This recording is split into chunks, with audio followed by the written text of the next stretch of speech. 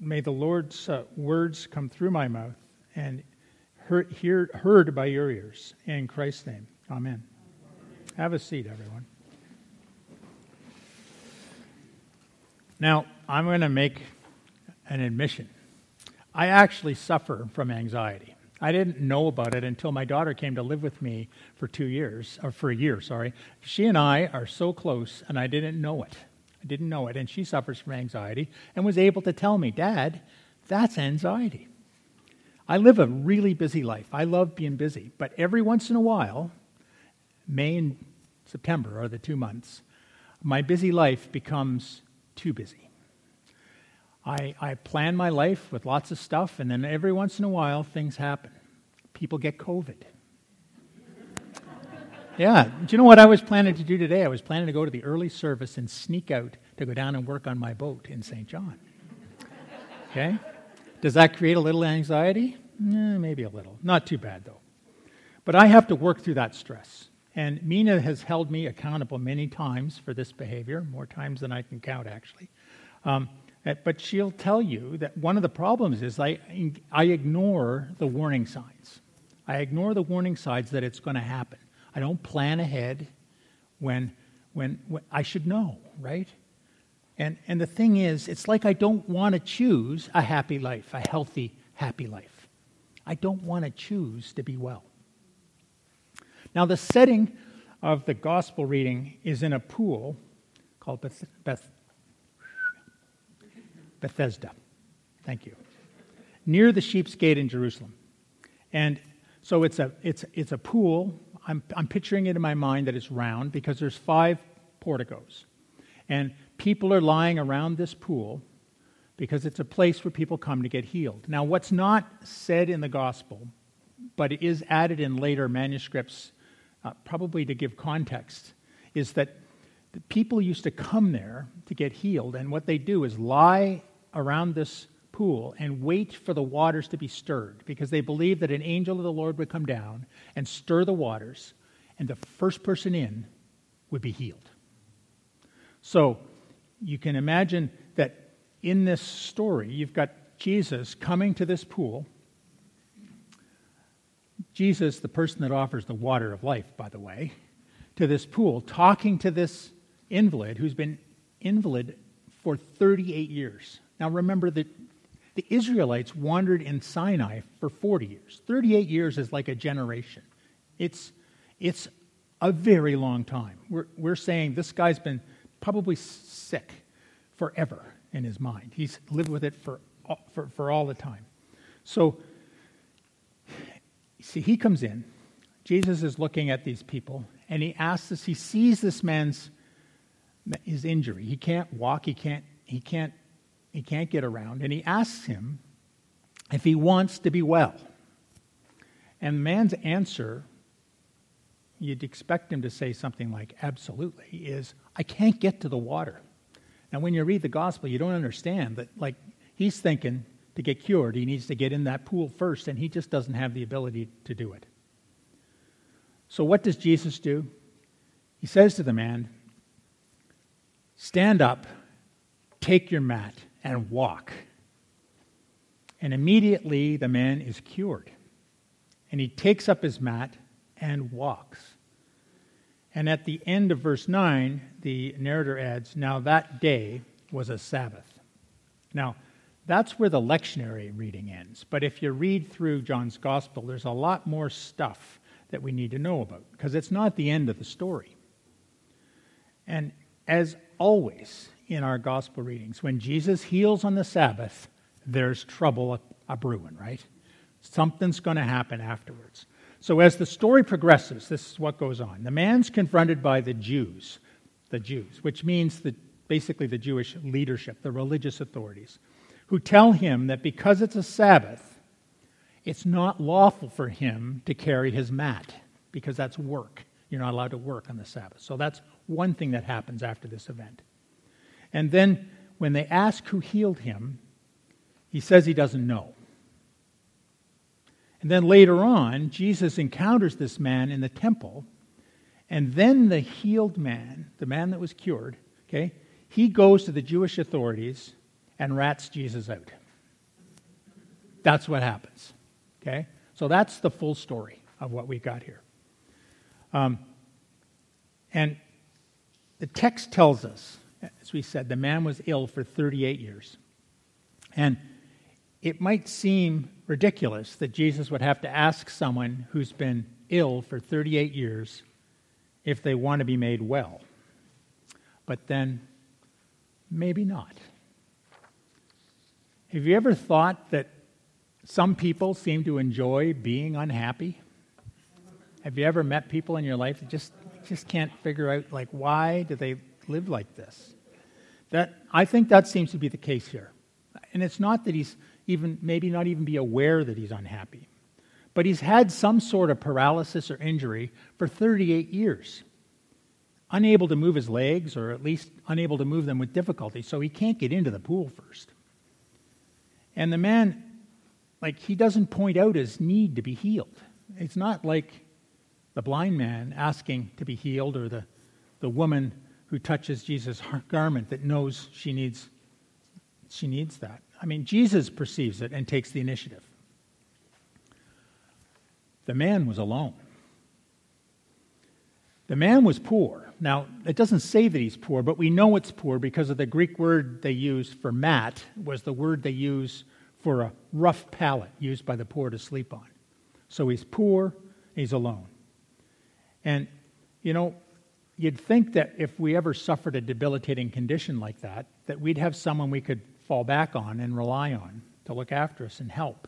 Maybe a wheelchair, a medical help, social services, vocational rehab, a family. But this man by the pool was paralyzed, he was poor, he was alone. You'd think someone would have been there to help him. And I don't want to minimize his suffering. He was doing the best that he could, I'm sure. But it seems like he has in a routine that was familiar and somewhat comforting, I guess. And if you're like me, I work best when I have a schedule. I can just picture this man wakes up at 6:45, because I wake up at 6:45. 9 o'clock, he's got to be at the pool, ready for the waters to be stirred. Misses the waters getting stirred. 5 o'clock, goes home, eats supper. 9 o'clock, goes to bed. 6:45, gets up. And it just keeps going on and on and on, right? There's a routine to it. There's a comfort in that, in a sense. You can actually build your life around that. There are people that do. They build their life around that kind of a structure. And it's in the same way we can build a life around suffering or illness. You think about an alcoholic who builds their life around drinking and the coping mechanisms that they have to do that. I mean, in the end, the alcoholic is drinking alone. But they have ways of coping. Someone suffering from an eating disorder, the ritual of binging and then recovery, they have coping mechanisms to live with that. You even have it in relationships where there's abusers and abused, where the abuser follows a sort of a schedule of mounting resentment and frustration and then blows off steam with violence, and then there's that apologies and maybe flowers and courtship afterwards. Or the abuser who might arrange their life around the abused, arrange their life around the abuser, trying to make sure they live their life so they don't upset anyone. And then there's this mounting anxiety and fear as you see things build up. And then there's the relief when finally there's the courtship starts again. And then the explanation, well, it doesn't happen all the time, and it's not that bad. So that cycle, okay? They've learned coping mechanisms to live in an unhealthy way. So when someone lives in that kind of a cycle of suffering and illness, you got to ask yourself, do they really want to be well? Is it that scary? Is it that scary? And sometimes I wonder if anyone really wants to be well. So I'm not just targeting, I mean everyone. Do we really want to be well? What does it mean to be made well? You think about our society with so many of its widespread problems, and you got to ask yourself, does anyone want to be well? So when Jesus asked the man, "Do you want to be healed?" I think the man was actually thinking Jesus was asking him, "Why aren't you in the water?" And the man launches into this explanation about how come he can't get into the water, and it's too hard, and there's too many people, and I've no one to help me down the steps. Like lots of excuses why he's not in the water. The man told Jesus, though, he wanted to be healed, but he couldn't get into the water in time. But that wasn't what Jesus was asking. As readers, we understand Jesus' spiritual meaning. We get it that Jesus is offering this man a direct healing. We would never stand by a pool sort of squinting to see bubbles to cure all when the Lord of Lords is standing right beside us offering to heal us, right? We wouldn't do that. Or would we? Jesus asked the man, "Do you want to be made well?" And it's important to remember that Jesus didn't ask, "Do you want to be cured?" Who doesn't want to be cured of all the ailments that we have, all the negative circumstances in life? But there's a difference between being cured and being healed. When we're stuck and we need the healing touch of God, when we need the presence of Jesus in our life, and when we need the love of our community, it's possible to confuse healing with cures, because they're not the same thing. Now, healing can involve physical curing of ailments, no question. But you can't reduce healing to simply that. You just can't reduce healing to just cures. Now, the gospel uses, not this just throughout the Greek Testament, the gospel uses several Greek words for healing. One has the sense of salvation or deliverance from danger. One has a sense of restoring or keeping alive or preserving. And in our gospel today, it uses a Greek verb which means to make sound or healthy. To make sound or healthy. And for Jesus, being made sound or healthy means restoring relationships with God and with neighbors, which leads to change within. And when Jesus asks the man, "Do you want to be made well?" and then he walks away with his mat and does everything he does afterwards, his answer is no. I don't want to be healed. That's what his answer is. And we're left to ponder, is he really healed, or is he just had his physical ailments cured? And by taking this healing in context of the Gospels, it shows us that the salvation Jesus offers is not limited to the sudden removal of physical symptoms. No one should feel guilty if they don't receive a cure. No one should feel guilty that they don't receive a cure. The salvation Jesus offers has to do with wholeness, not just curing. It has to do with relationship with God. It has to do with rescue from spiritual death. And it has to do with healing of the total person. Jesus is talking about a salvation, about a healing that involves our body, our mind, our soul, and our relationship with God and our neighbors. And we can't earn healing. Just like we can't earn our salvation. The two are linked. Salvation's freely given. And it's given to all because of the life, death, and resurrection of Jesus Christ. Now, I can't explain why sometimes healing involves physical cures and sometimes not. And I can't explain why healing often involves ways that are less obvious but no less real, the spiritual ways, the relational ways, and the emotional ways.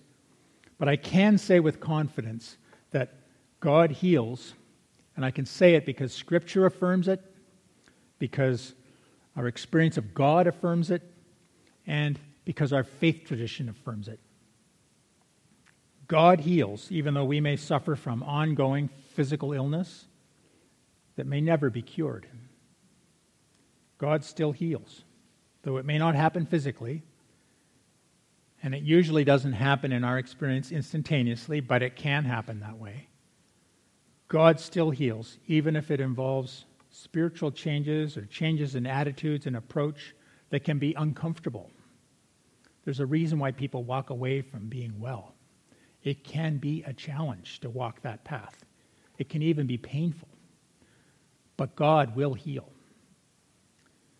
In our scene from John 5, Jesus cuts through the man's monologue about why he hasn't been able to get into the healing waters with an efficient and physical cure. Rise up, take your mat, and walk. He was cured, but apparently not healed. And he certainly has no trouble reporting Jesus to his enemies later on. When Jesus offers to make you well, and Jesus is offering to make you well, what's your response going to be? Maybe your healing is to find a way to live with dignity and even joy when a chronic illness is part of your life. In your body or in your life or in the life of a loved one. Maybe your healing is to be at peace and to live more positively with some circumstance in your life that's never going to change. Maybe your healing is to acknowledge that it's time for a change when your dignity and humanity are being eroded by someone else or by a circumstance in your life. And maybe you're in none of those places, but you live in a constant state of unease and anxiety, in need of someone who can offer you clarity, calm, and direction. But I have good news. I have good news for you. Jesus is standing by your pool. The God that Jesus makes known is a God who wills that all may have life and have it abundantly. So reach out and claim Jesus' salvation, Jesus' promise, and Jesus' healing. And my advice, choose a healthy life. Amen.